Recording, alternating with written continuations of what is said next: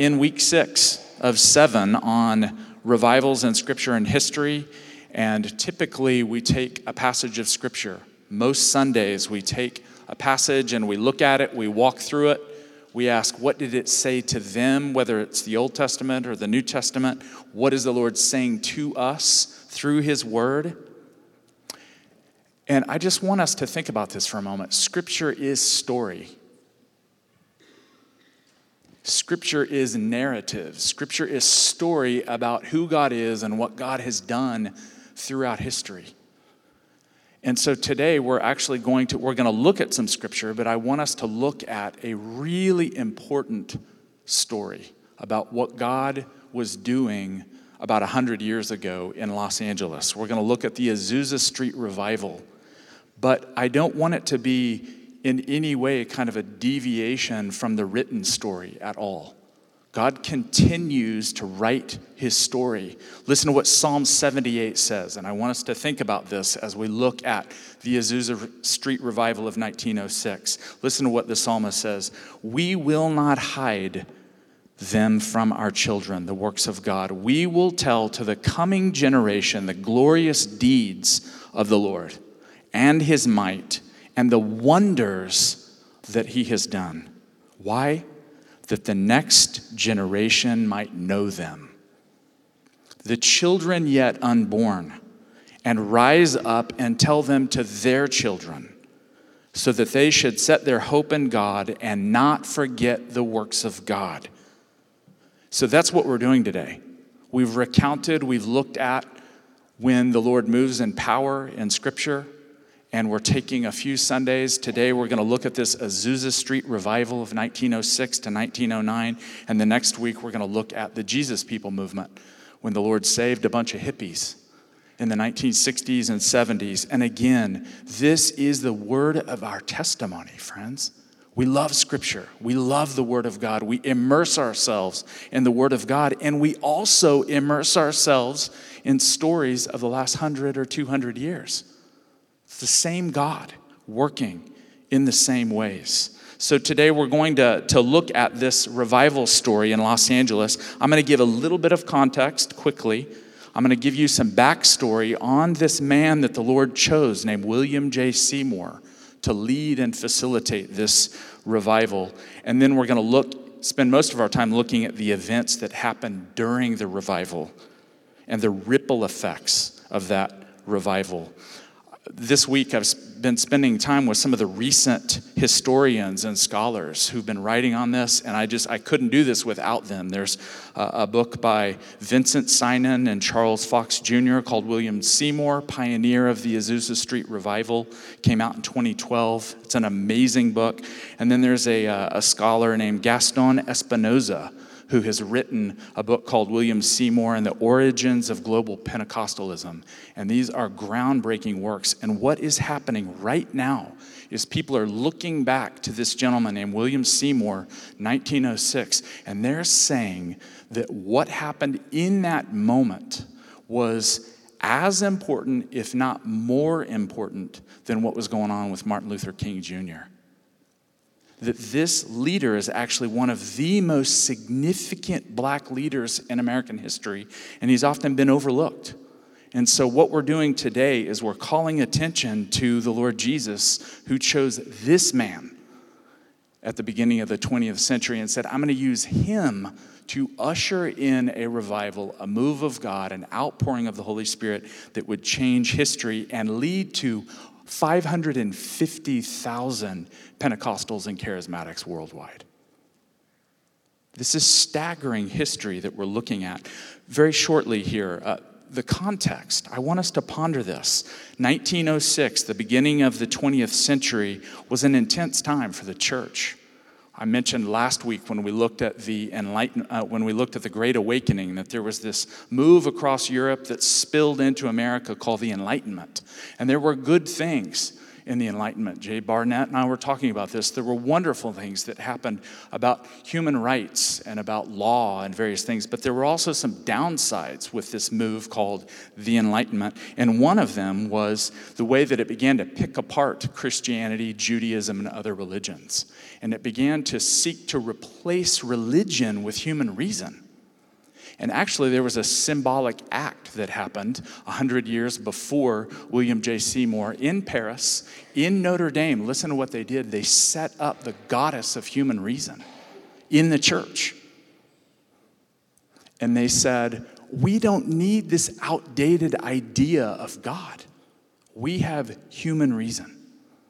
We have Sophia. We have our own way of thinking and moving through the world. And so this kind of sets the context for William J. Seymour and what was going on. There were others. A guy named Warfield was at Princeton, Benjamin Warfield, and he wrote a book called Counterfeit Miracles. And he was arguing very effectively that God didn't do miracles anymore. That with the death of the apostles and the giving of Scripture, the closing of the canon, there were no more miracles. And so especially in the American context, Christians began to be convinced God doesn't speak anymore. The gifts have ceased. And this sets the stage for William J. Seymour. A little bit about him. William J. Seymour was born in 1870 to two former slaves in Centerville, Louisiana. And he had 7 siblings, and they grew up in abject poverty on a small farm. Seymour, it was in Louisiana, and so the Catholic Church was pervasive. He was baptized a Roman Catholic as a young man, and so he was raised in the Catholic Church. He had a few years of education, not much. He could read and write with difficulty until later in life. And when he was about 25 years old, he decided that he wanted to leave the South and join what was called the Great Migration and move north. He and other Black Americans saw opportunity in the North that wasn't opening to them in the South. So he moved to Indianapolis in 1896, and it was there that William J. Seymour became a Christian in a Black Methodist Episcopal church. And he continued his migration through the North, ended up in Cincinnati, Ohio. He was 30 years old, and he contracted smallpox. It's hard to see in this picture up here, but in his left eye, he lost his vision due to smallpox, and he was greatly scarred. And so he grew a beard to cover up some of the scarring. He knew great suffering. He was introduced in Cincinnati to holiness theology. There were groups of people in the church, and he went to a Bible school, and he learned about the idea that God is holy and that God calls his people to walk in holiness. He began to feel a pull to study for full-time ministry. Not only was he a Christian, but he wanted to give himself to that. And he began to see something in Cincinnati that fascinated him. He saw people, Christians, being racially inclusive, whites and blacks worshiping together. It was novel to him. He hadn't seen anything like it. He ended up hearing about something going on in Houston, so he moved to Houston, Texas at age 33 and struck up friendships. His reputation began to spread a little bit, his zeal, his love for God, his love for the Scriptures, and he was invited by a woman that knew someone in Houston, and they said, "Hey, Seymour, why don't you come out to Los Angeles?" So William J. Seymour, in 1906, went to this small holiness church at the corner of 9th and Santa Fe in Los Angeles, the poor part of town. And he was welcomed there by a group of enthusiastic people who had heard about him, heard about the holiness message that he was looking into, and they were hungry for God. These people were ravenous for God. And so William Seymour preached that first day in 1906 on Acts 2:4. Thought we could read that together. It's a passage we've looked at recently, and we look at it often. This is the text that William Seymour preached from. Acts 2:4. All of them were filled with the Holy Spirit and began to speak in other languages as the Spirit gave them ability. What was interesting is Seymour had not experienced that before. He had seen the Spirit of God move, but he was looking at the Bible saying, where is this gift? He didn't even speak in tongues. He had experienced some touches from the Holy Spirit, but he had not been filled with the Holy Spirit in the way that the book of Acts talked about. Unfortunately, the person who invited him to come and speak at the church didn't like his message. Said, this is too radical. So you know what they did? They put a padlock on the church building and locked him out. So the next Sunday he went to preach part 2 of Acts 2:4. There was a padlock on the door. Some other people gathered there, another couple from the church, and they said, you know what? Why don't you come to our house and let's continue part 2, Seymour. So this famous place at 214 Bonnie Bray Street in Los Angeles, Richard and Ruth Asbury invited Seymour to come and talk further about the holiness message, about being saved by Jesus and filled with his Spirit. And on April 9th, 1906, the historians say, the fire fell. The fire fell on that little house with a group of people inside there. It was, at this point, black Christians, and the story was going to change shortly after this. The address ended up becoming later 216, but this is 214 Bonnie Bray Street in 1906. Now, what happened quickly, very quickly, is that house got packed. Several dozen people jammed into that house, and it was too much for the Asburys to host, and so they did what most logical people did, and they took it outside. So Seymour would stand on that porch and preach, and guess what, friends? Hundreds gathered. Hundreds of people gathered in front of that house. God was up to something.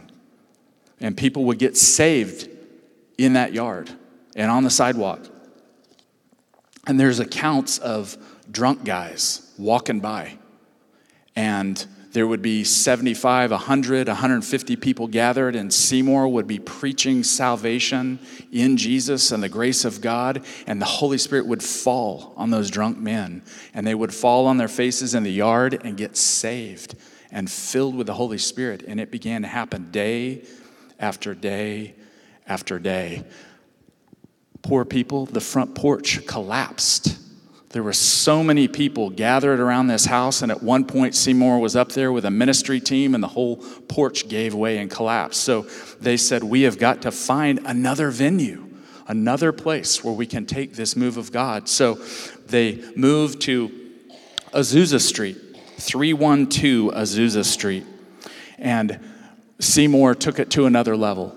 They were so hungry for more of God. He called a 10-day fast. And the people began to fast and pray, and they had people coming who had experienced the Welsh revival with Evan Roberts in 1904, and they began to say, God is up to something similar here. The sovereign presence of God has descended in this neighborhood, and God is up to something, and we want to cooperate. At this point, dozens of people were coming into the faith and being filled with the Holy Spirit. Lots of details on the history here. This is fascinating. I think there was the first woman to speak in tongues at the Azusa Street revival, named Jenny Evans Moore. She was speaking it out, and people that were there discerned her speaking in Spanish, French, Latin, Greek, and other languages. And apparently she had a little bit of training in her piano playing, but the Spirit of God would come on her, and she would lead worship. And it was magnificent. Seymour ended up being filled with the Holy Spirit on April 12th. And I want us to think about this for a moment here.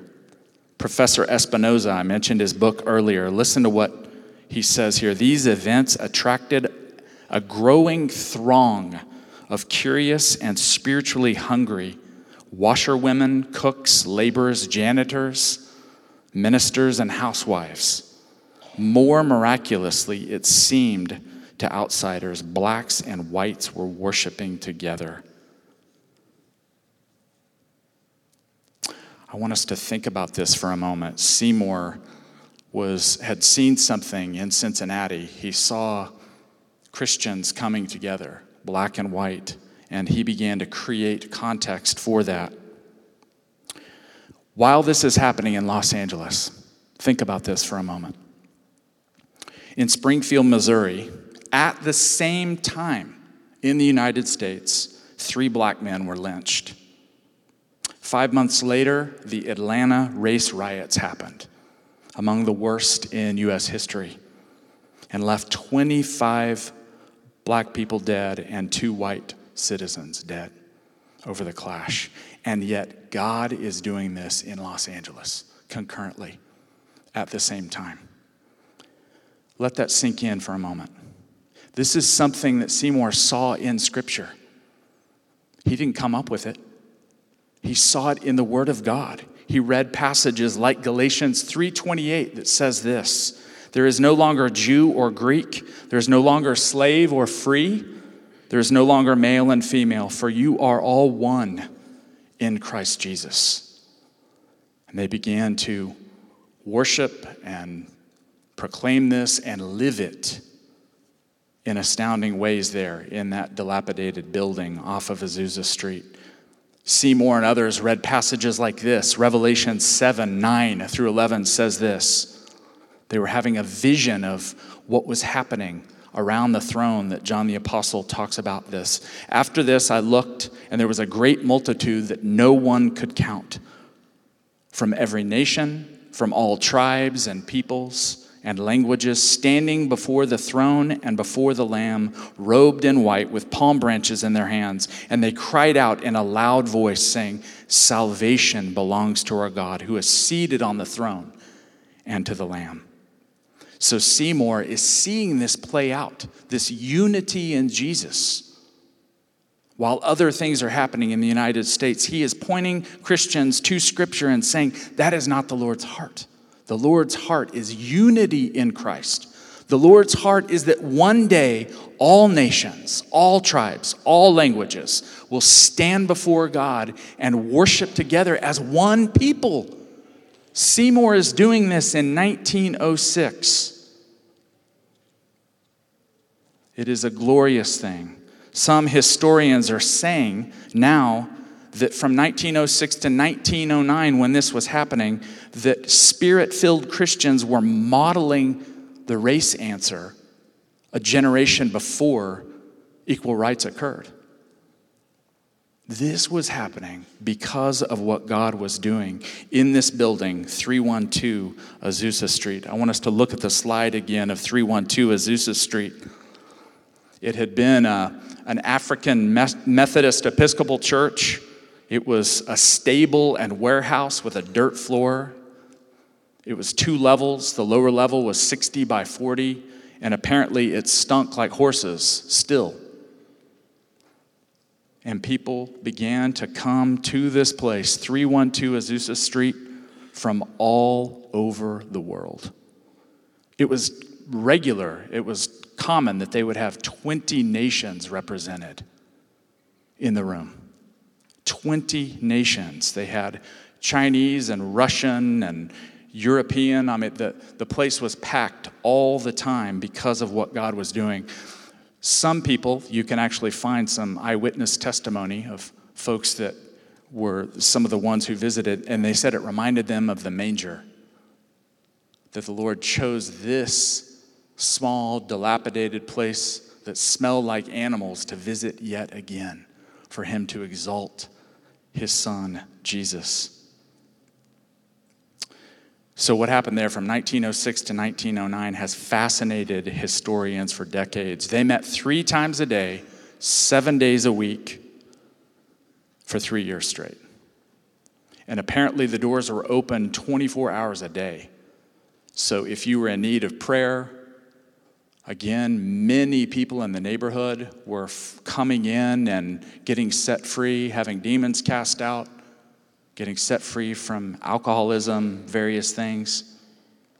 I'm going to read this quote. Dr. Sinan, one of the great historians of the Azusa Street revival, says this: "The revival at Azusa Street under Seymour's leadership stood in opposition to the racism and segregation of the times, as blacks and whites worshiped together under a black pastor. Frank Bartleman, a white Azusa participant, captured the spirit of this historic meeting by these words: 'The color line was washed away in the blood.' There was a great outpouring of the Holy Spirit, and Seymour was God's chosen leader at this critical time in history." Powerful things were happening. I want to share just a couple of other things before we take communion. The services, I mentioned, 3 times a day, 7 days a week. They would usually have a brief testimony. Someone would share briefly about what was happening, how God had saved them, filled them with the Holy Spirit, ongoing testimonies. And then Seymour or one of the others from the team would read scripture, give a brief little message on something basic. And apparently Seymour loved to preach salvation in Christ and holiness over and over and over again. So right in the midst of this revival, he was urging people to receive Jesus by faith and be filled with the Holy Spirit. There were regular conversions. And after these services, blacks, whites, Mexicans, Swedes, Irish, English, Russians, Armenians, Chinese, South Asians, and others would go upstairs into the upper room for more, to wait on God. Why are we looking at this? I think the Lord wants to do something similar with bringing us together here in the Bible Belt in Oklahoma. The government doesn't have a corner on diversity and bringing people together. As a matter of fact, they muck it up oftentimes. I was in academic circles where we would have forced diversity workshops all the time. The Lord has the answer. The Lord brings people together. It's the Spirit of God, as it's being demonstrated in the Azusa Street revival. The Lord brings people together from the nations. They worship. We get a foretaste of the age to come, and then they're launched all over the world. I wish we had time, but we don't. One of the key themes here, we can look at this later, but Seymour loved 1 Peter 1:13 through 15. And at verse 15, it says, "He who called you is holy. Be holy yourselves in all your conduct. For it is written, 'You shall be holy, for I am holy.'" And so Seymour was consistently calling people to holiness, to surrender, to consecration. Give yourself to the Lord. He wants you to share in his holiness. There were other things that happened. One last thing, and we'll end with this: manifestations of the Holy Spirit and miracles. They had the first 2 healings here. One was a Mexican-American day worker.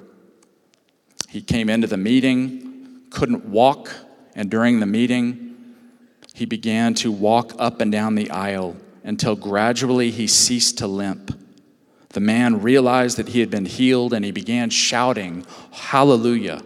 He knelt at the altar and received the baptism of the Holy Spirit. By 1909, the walls of Azusa were covered with canes and braces because the God of miracles was healing people.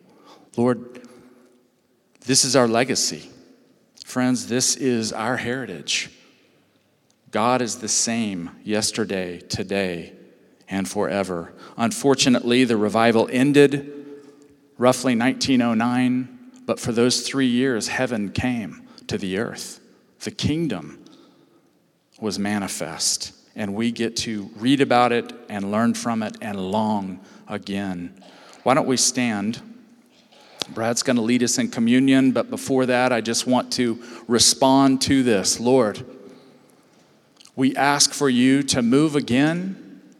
Whatever was in Seymour and his team, we ask you would put it in us, a longing for your presence, a longing for you to move, a longing for you to heal, Bring people together in the way that only you can.